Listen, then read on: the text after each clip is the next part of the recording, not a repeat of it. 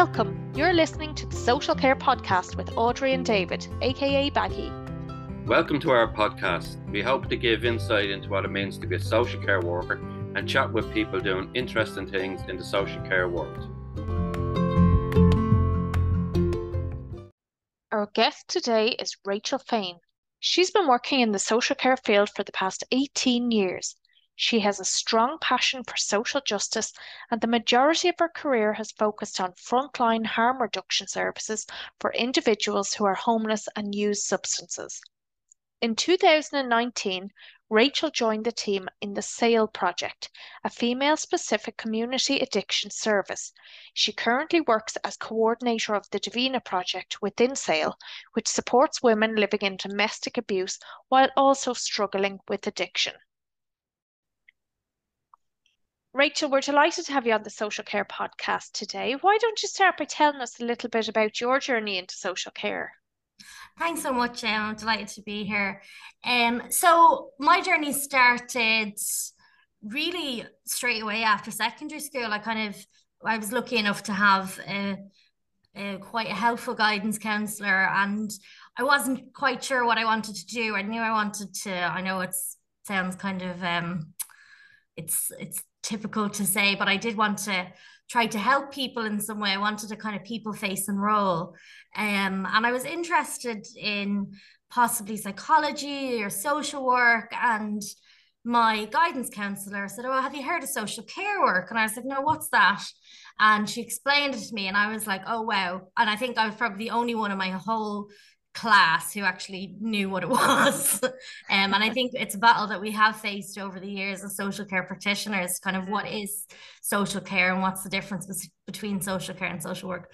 But she was really good, and she was able to explain all that to me. And when I first started in college, I wasn't sure exactly which route to go down, but I knew I had a passion for social justice. I grew up in Tala, and I would have seen a lot of injustice in the area just around drug misuse, poverty, criminality, those kind of things. And life just didn't seem like it was fair, or the world didn't seem like it was fair. So I definitely had an interest in that kind of area.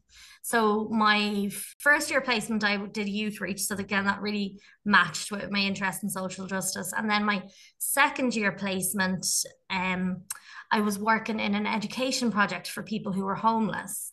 And there I saw that a lot of the time, the people who needed the most help in a way, the people with behavioral issues, the people who had such trauma that they couldn't control their emotions, that they'd have a temper, that they couldn't queue, they couldn't wait, and that these people were the ones who would get barred from services, and that they wouldn't be able to get the help. So I developed a huge interest in low threshold services. And it's funny now to talk about it because everybody at the moment is talking about trauma-informed care and trauma-informed practice. And for me, that's really what low threshold working is all about. It's trying to make the project that you're working on as accessible for people who have had traumas in their lives as possible. So I went from that into working in a low threshold environment. Some of our listeners won't know what a low threshold service is or what that means. Just to tell us what that means. Yeah, so to me, low threshold just means making the service as accessible as possible. So if you think of a threshold as a step, so you're lowering the barrier of access. So like I said, I do think it really matches with trauma-informed practice, because we know that people who have a lot of traumas in their life find it difficult to maintain their emotions. They might find certain situations triggering, and throughout their interactions might then get barred from accessing services. And this is particularly true for people with addiction issues. So if someone has addiction issue, if they present to a service, the service might say, "Well, no, you can't come in because you're too affected." And the idea of low threshold services is to make services accessible to people regardless of what's going on for them. So meeting them exactly where they're at, not putting up a barrier for access that you have to do X, Y, and Z before you can access our service. You knock on the door and you can come in, and that's that. So the first kind of low threshold service I worked in was a wet shelter with DePaul, and I learned so much there. It was really, really rewarding work. So the idea of a wet shelter is a lot of the time before they were set up, if you were a street drinker, for example, that you'd sit on the streets drinking because you had an alcohol addiction. If you were then trying to get into a hostel, you couldn't access because you'd present to the hostel and you would be told, oh no, you're under the influence of alcohol. The staff here, for health and safety reasons, can't admit you. And then you were having to sleep rough. And the idea was kind of started, DePaul Ireland opened the first wet shelter in Ireland, trying to meet that need so that people who did have drink problems, if they needed to go somewhere to get off the streets, so that they didn't freeze to death in the winter, it was opened a particularly bad winter, that they would be able to access, and that they could access affected by alcohol, and that they could actually bring their alcohol into the service and drink their alcohol on site. So it was really, by its very nature, a low threshold environment. I absolutely loved working there, but one of the things that was problematic for me was that when you're working in residential, and I know a lot of our listeners work in residential, and I have huge respect for that. What I found challenging about working in residential was that I felt there was a power imbalance, because the residential service is such a basic need, that the people who are living in that service, it's their home, they need to access that service. So if, for example, if there was an altercation in the project, I could then turn around and say, well, no, actually, you're barred from the service for a week. That's a massive power imbalance. And I found it difficult to maintain good relationships in that. So I wanted to move towards a more community setting. So I moved to another service, the Anna Liffey, who were kind of a community drop-in project for drug users in the North Inner City. And I worked there for about 10 years. And while I was there, everybody who came to the service was very vulnerable for lots of different reasons. There was a lot of homelessness, a lot of mental health issues, some physical disabilities, some intellectual disabilities. There's members of the traveling community. Everybody was using drink or drugs, or was in recovery from drink or drugs, and mostly currently using. So there was all sorts of vulnerabilities of the people who presented. And one of the groups that I found myself drawn to working with in that centre, the way it worked was that if someone came to the project, that they could kind of pick their own key worker, and you'd kind of build relationships organically with the client group. And organically, I started building relationships a lot of the time with the women.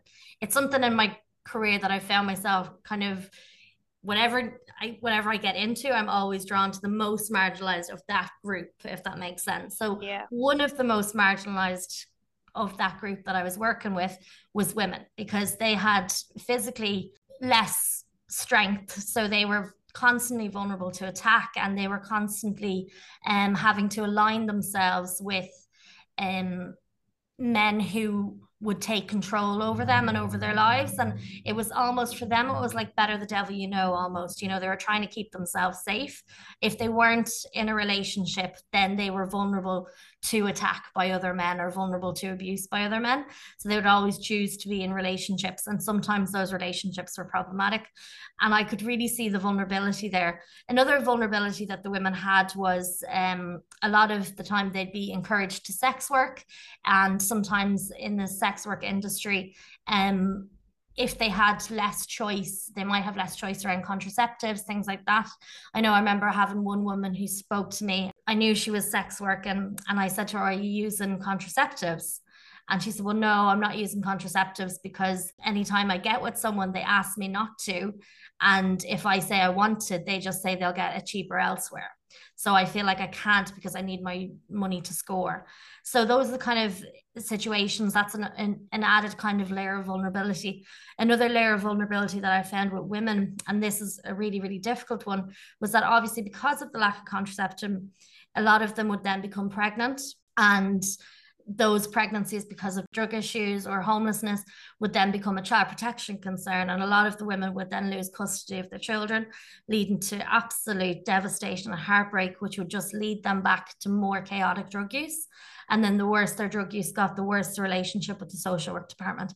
And it was a real vicious cycle that I could see happening. So I really felt for that client group. I mean, I felt for everybody who came to the service, but particularly I was quite drawn to some of those issues that I felt were unique. And that's when I heard about SAOL. I actually referred a woman that I was working with to SAOL. And it was like all of a sudden there was a place where she could go for 2 hours, that there was no men there. So she could just be safe for 2 hours. Her abusive partner couldn't come with her. So tell me about SAOL. Like, who are they? When were they set up? Who did they serve? Because some listeners out there will not know any of this. Yeah, so SAOL have been going for 27 years now. It was originally set up in the North Inner City as kind of a dream of some community activists who saw the need for a safe space for women who have drug addiction issues. And the first idea was that, so we're across the road from City Clinic, and we realized that some of the women who were on City Clinic, so on a methadone maintenance program, maybe had nowhere to go during the day, and they'd maybe go back using, and things weren't good for them. They'd no kind of support or community support. So the idea was not just to have a place where women could go to be safe, but to have that as a tailored support with a focus on education and arts. So that's what's really, really empowering about. I mean, there's two things about SAOL that I really love. One is that, it is this female-only space.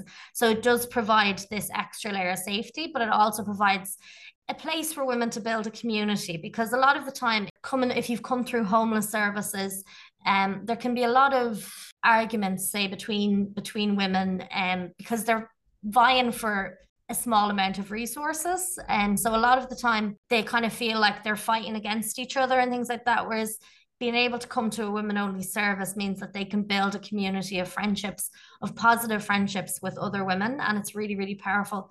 And then the other part of that is that it was designed from the start to follow this community education approach. So what I mean by community education is working with people so that they identify what would benefit them to learn to improve their own lives. So they identify if they want to do yoga, if they want to do poetry, if they want to do drama.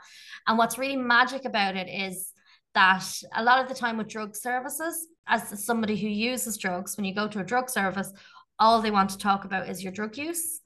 And by the time you finish, maybe you finish your drug treatment, you can almost lose your sense of self, your sense of identity, because you only see yourself as a drug user.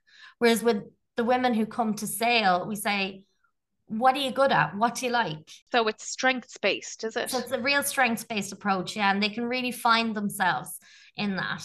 And then again, like I was saying, that wherever I go, I always look for the people most marginalised, and I realised that any of the women who were coming in that was also, as well as having addiction issues, was also experiencing domestic abuse, were really up against a wall. It was really, really difficult for them, because what would happen was, first of all, a lot of services wouldn't recognize it. They'd think of it as quite normal because, well, if you're in a relationship and there's drug use, then wouldn't you expect there to be violence? And what we're saying is actually no, that violence is never okay in any relationship. So it doesn't matter if you're using drugs, if he's using drugs. If there's violence in the relationship, you're the victim of domestic violence. So you are entitled to the same support as everyone else.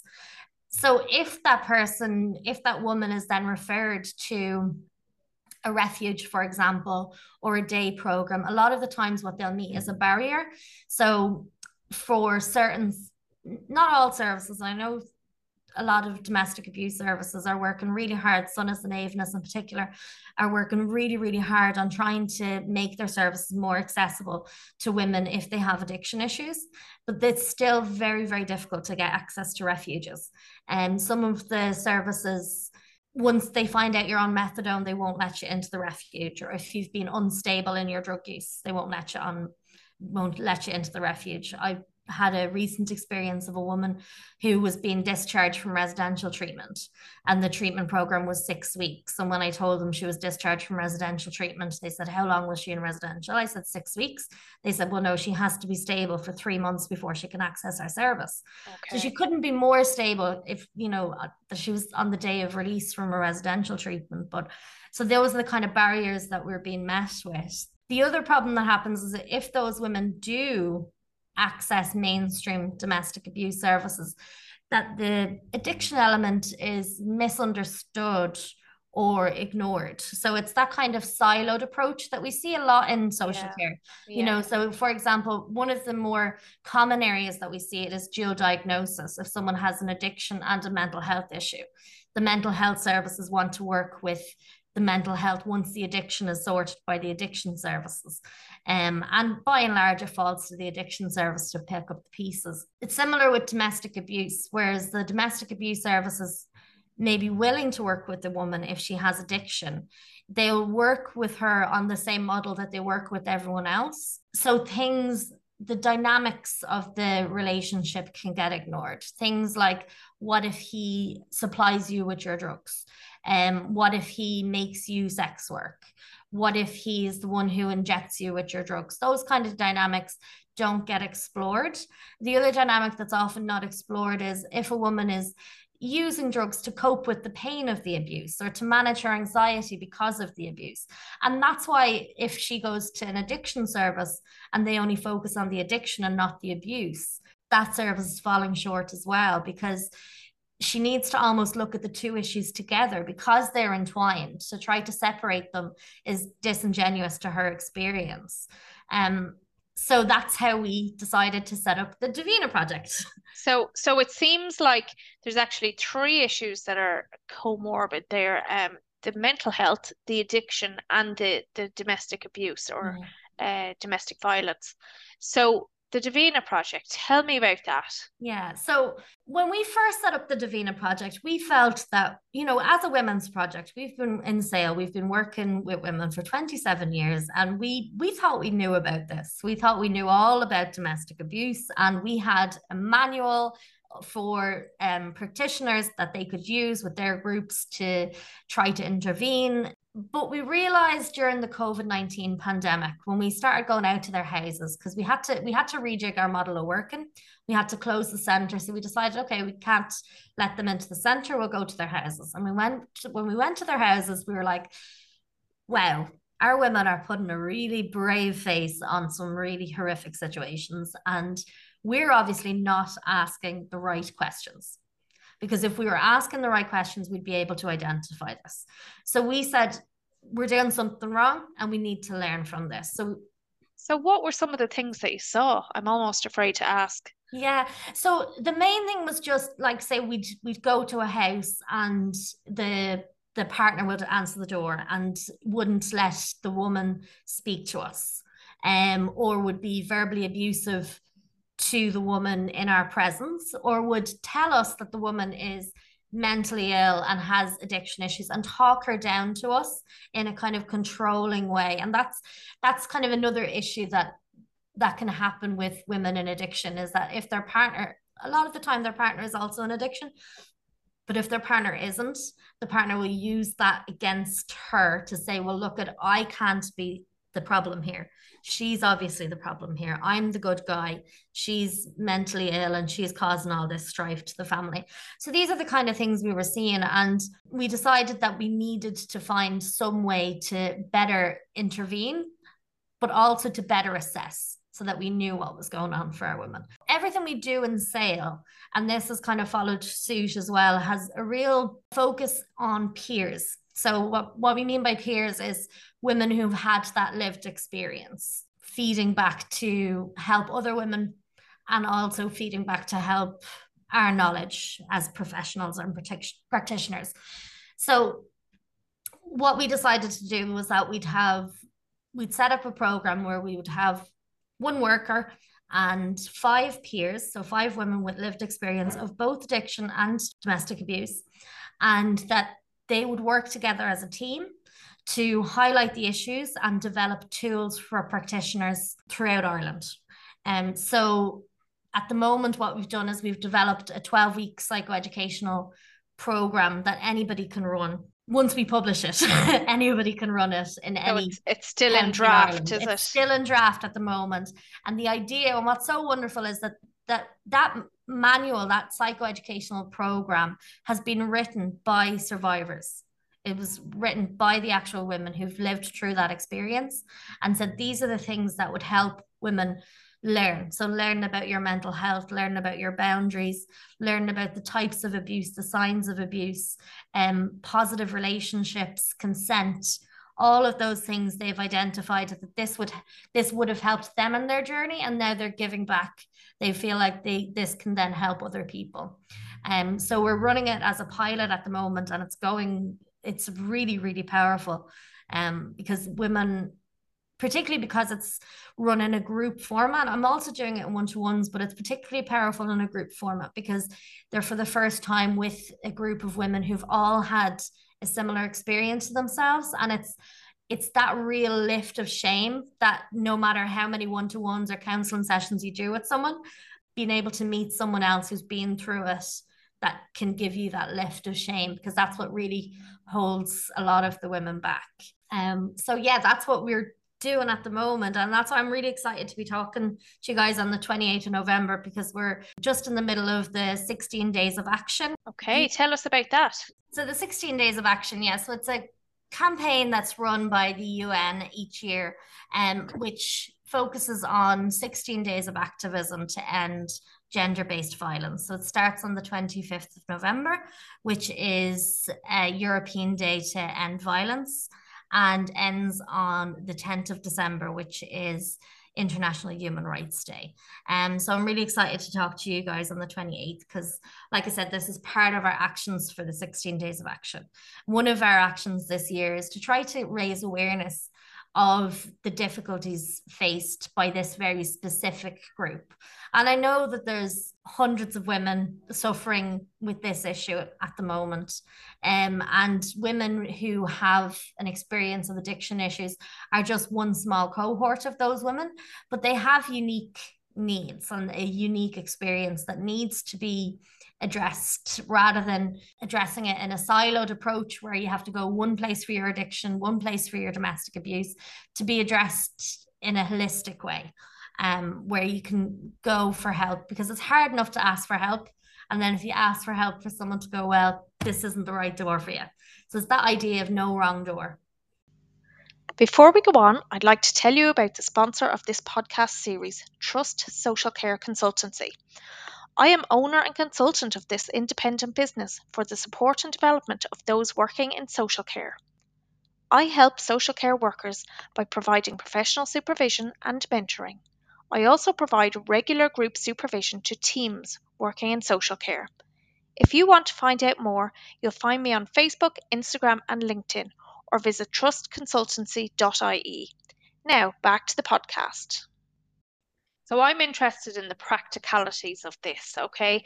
So the people that you're working with, I assume that you have a team of social care workers or a team of workers working with these people. Is it a key working system? How often do they come to see you? How do you kind of see progress, or how do you measure progress with them? Yeah, so it's a key working system. At the moment, I actually don't have a team. It's just me, which is, it's a lot. I suppose the issue is we don't have any mainstream funding at the moment. We're funded by a philanthropic organization. One of the first things I wanted to do when I started was I wanted to try to estimate how much of a problem this was. Because like I said, in SAOL, we thought it was, a lot of our women. And then when we started, we realized it was more like 90% of our women. And I was thinking to myself, if it's 90% in our service, I wonder what it is in other services. And I looked for statistics, and there was none available. Nobody's asked this question before.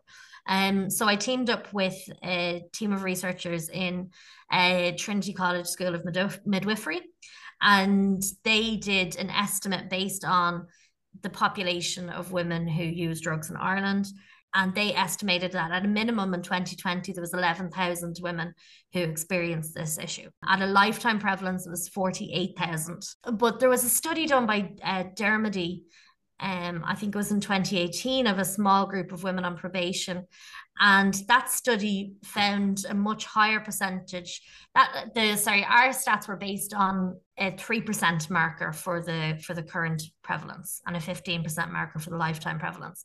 Whereas the study that Dermody found I think it was 92% of women on probation had a current or recent experience of domestic abuse. So if we applied the same at 92% marker, we're looking at more like 239,000 women who experience both issues of domestic abuse and addiction in their life. Over the course of their life. Over the course of their life, yeah. And what about location? Like, how are you reaching these people? Because obviously you're located in one area, but are people coming to you from further afield, or can you only deal with the people in your local area? At the moment, we don't have the capacity, unfortunately. And I suppose that's why we're looking at rolling out tools, rolling out resources for other professionals, because we obviously can't work with 239,000 women. There's just no way that that's going to happen. We're quite open to taking referrals from the wider Dublin area. So there's enough women within SAOL who were already accessing the SAOL services for me to fill my books in terms of how many women I can actually support. Now, that said, we set up the project in May 2021, and since January, there's been 30 new referrals. So since January this year, there's been 30 new referrals. So we had about 20 last year and about 30 this year. And we're working with those women on a key working system. So there's two things we're doing. One is that we provide one-to-ones for those women. So as part of those one-to-ones, it'll be very similar to key working, where they get to identify what issues it is that they want to focus on. So it might be the addiction one week, it might be domestic abuse next week. And with those women, they can identify then if they want to get extra supports from, say, An Garda Síochána, from the court systems. We can help them go about getting barring orders or safety orders. We can inform them of what their rights are. A huge part of it is kind of education around domestic abuse, and not in the traditional sense. It's more, what does domestic abuse look like if you're in a relationship where there's alcohol and drug use? Because as I was saying before, there's certain things that are just slightly different. So just a lot of talk about manipulation and what does manipulation look like, those kind of things. And then secondary to that, then we run a group which is running the pilot program, as I described earlier, the psychoeducation program. So that's any of the women who come in for one-to-ones. We've offered them, if they want to complete this course, it's a 16-week course where they learn all about how abuse affects them, their families, what abuse looks like, how to set boundaries, what are the red flags, what's consent, all those kind of different things. And how's that course going? Are people sticking it out, or are they staying with it? They are, actually. We were really worried because I think sometimes particularly, we are an addiction service.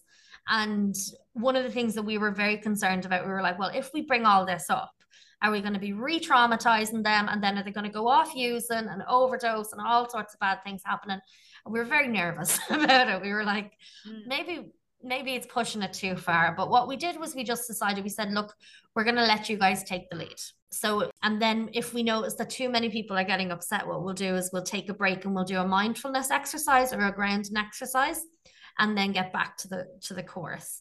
One of the things that we're hoping when we do roll out the course, we don't want it to just be, we'll put it up online and anybody can then do it. We want to actually invite professionals that plan to run the course in to do workshops. And the idea that we have is for that to be like similar to assist training, where you'd have 2 from one organization, 2 from another organization. And that way you get that co-working piece as well. And that those workshops will actually be facilitated, rather than being facilitated by myself, they'll actually be facilitated by the women who we've been working with, the women with the lived experience. And they can share their experiences and share their knowledge on how to best work with this client group. But so far, the course is going really, really well. The dropout rate has been really low in comparison to other groups.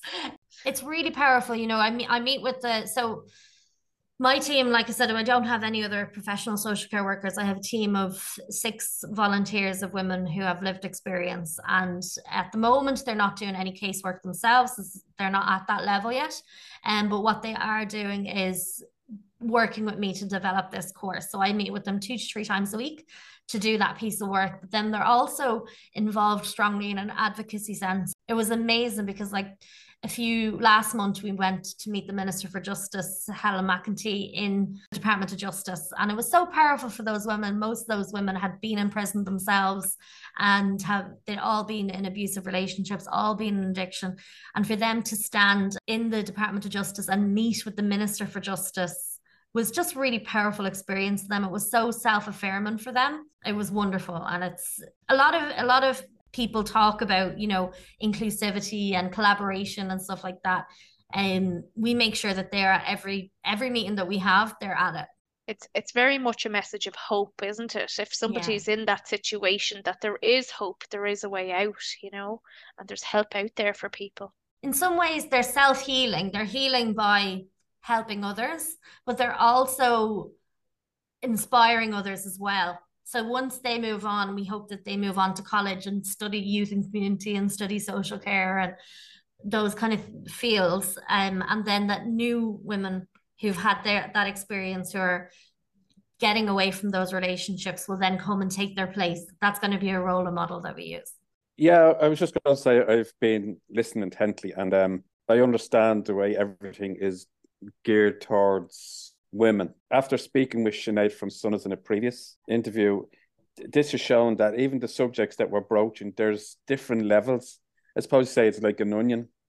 When she was talking about the general view of what domestic violence was, and she was speaking about herself, her own organisation, and then Women's Aid, and now you're coming along, and it's kind of a deeper aspect to stuff that's going on that people don't really name.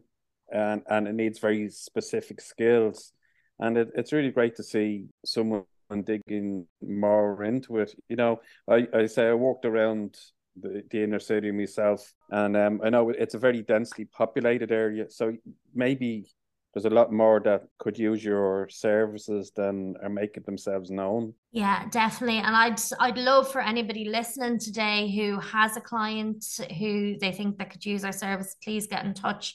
Project, and the project that I'm working with is the DAVINA Project. So that's the specific for women in abuse and who are also suffering with addiction issues. I think one of the challenges that I've found when I was, you know, I've been this worker where you're working in low threshold services and there's just chaos everywhere, you know, and things are really, really bad for people. Sometimes you do see abuse as just normal almost. It's run of the mill. You almost get desensitized to it. And that's really understandable.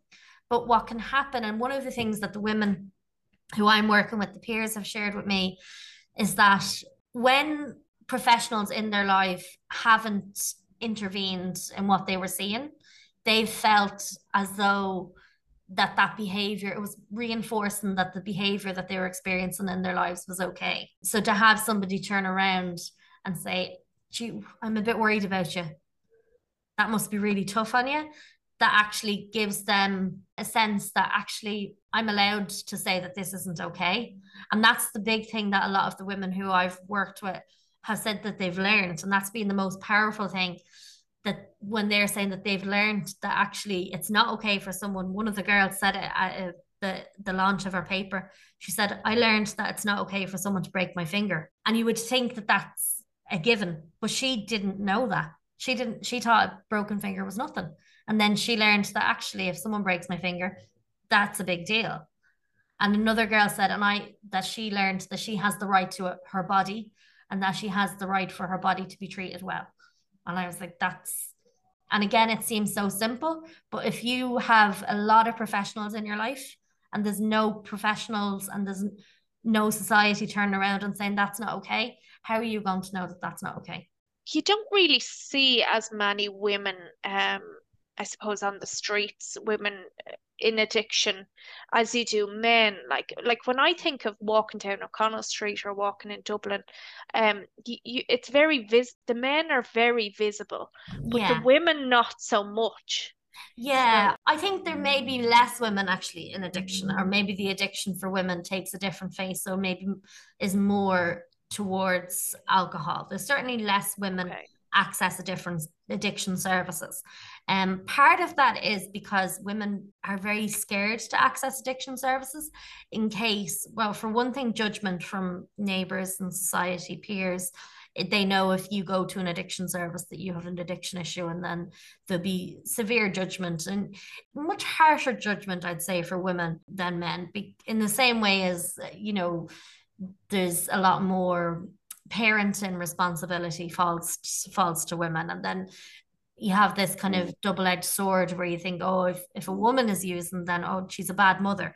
But you never hear someone say, oh, if a man's using, he's a bad father.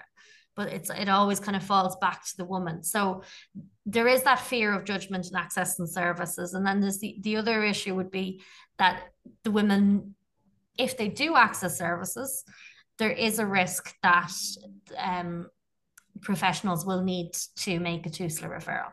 And that is their biggest fear. Unfortunately, it means that they delay seeking help until things are desperate, until almost any intervention is almost meaningless at that point because it's so bad. And I think that's one of, again, an additional barrier faced by women. So I'm hoping that if we can kind of raise awareness over these 16 days of action about the plight of these specific women, then not only any other social care workers out there who's listening today might actually think, God, actually, the last time I seen her, she did have a black eye and I didn't actually ask her about it. Those things, really simple things like that we're maybe not questioning ourselves about as professionals. And it's just human nature that we get used to what we're seeing and it becomes normalized, and then we don't challenge. Yeah, definitely. The desensitization can creep in there as well, because especially social care workers may have so much to do in a particular area with people and so many clients that it might be just something that they miss. But I think you being on here today is the first step in raising awareness of the DAVINA Project, raising awareness of this domestic violence and drug abuse issue in women.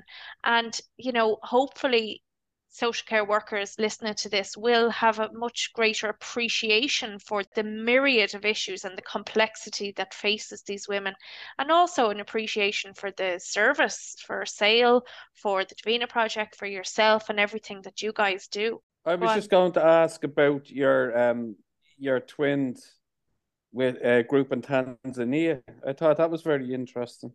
Yeah, that's quite a new development. So we've identified a women's project in Tanzania that do quite similar work to ourselves, but obviously have extra financial difficulties than we would have. And what's really wonderful about it is that we're working with the women in the community education or community employment scheme to educate them about what the plight of the women in Tanzania is. And through that, then they're going to help raise money and raise resources for that project. So again, they'll be healing through giving and through looking outside of themselves and having empathy and community and a communal spirit with these women from the other side of the world. It's very interesting. Rachel, the amount of issues that you have to deal with on a day-to-day basis, there's a lot of trauma there. There's a lot of maybe transference or vicarious trauma. So how do you protect yourself against all that negativity and against all those horrific things that you see and hear on a day-to-day basis? Yeah, to be honest, there's all this talk, about self-care, this, self-care, that. And I'm not one for kind of, meditation and yoga and all of those kind of things. What I found really works for me is engagement with the arts, creativity. When I first started working in social care, I think I was really experiencing a lot of that sense of injustice and trauma. And I felt almost like, well, what right do I have to be happy when everybody else is so miserable? And I was all consumed, and the working week was just so dark. That was in certain ways I'd go to work and work was just dark, like it was bleak. This was when I was working in the wet shelter. I was surrounded by people who were dying and really unwell, and it was just really, really bleak. And then I would go home, and then I would rest by watching TV, and I would go to work. So I just felt I didn't have any respite And it just so happened that in my personal life, a few friends moved away and I needed to find some more friends. So I had a little look online, what was going around, and I found a drama group and I joined the drama group. And for the first time, I was able to really laugh and not feel guilty, because when you're in drama, you're not really yourself. You're this kind of silly, clowning, other type of person. So when I was in drama, I felt like I could just be silly and I could have a laugh because I wasn't myself. So I didn't have to feel guilty about having fun and having a nice time. So, and eventually I learned that it didn't help anyone for me to be miserable at the end of the day, so that it actually made me find permission for myself. And what was so wonderful about coming to SAOL was I actually said, okay, I can run a drama group here, because the women were interested in drama. So I actually run a drama group in SAOL. So I have this kind of 2 hours out of my working week where I go into SAOL and run this course. And it's really amazing, kind of inspirational, the impact it has on the women and their self-esteem and their sense of self-efficacy and everything and their creativity. They're absolutely brilliant. It's really inspiring work and it really kind of sustains me. So I do that as part of my working week, but then I also keep up drama as a hobby. So I meet with my drama group myself once a week. And then if we're doing a show, we meet 4 or 5 times a week. Wow. And it's a huge part of my life now, and it's really what keeps me going. The other thing that I found helpful to keep me going, and in some ways this seems a bit weird, is I actually do voluntary work.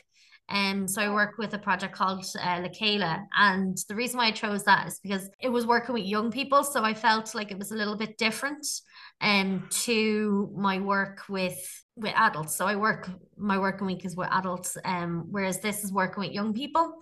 And I also feel because it's doing it voluntary, you kind of feel like it's almost on your own terms in a way. You can't say, oh, like none of us are in this job for the money anyway, but there's something really special about doing voluntary work, and that's also something that I find very sustaining. It kind of keeps my passion for social care and social justice alive almost. Being able to spend a couple of hours a week and doing it voluntary keeps me going as well. So that's the 2 ways I have an artistic hobby, both in work and out of work, and then I do some voluntary work outside of work as well. So for people who out there who aren't into yoga or meditation or swimming in the nip in the sea, you can also do other things. Or running 10 miles a day. Oh. Or eating kale, whatever it is for you. Yeah. No judgments on anybody. No judgments. Who likes them. No, but that's brilliant. And it just goes to show that self-care is more than just bubble baths and yoga. So we just love to thank you so much for being on today, and we hope that the rollout of your course goes really well. Thank you so much. Bye now. Lovely to talk to you.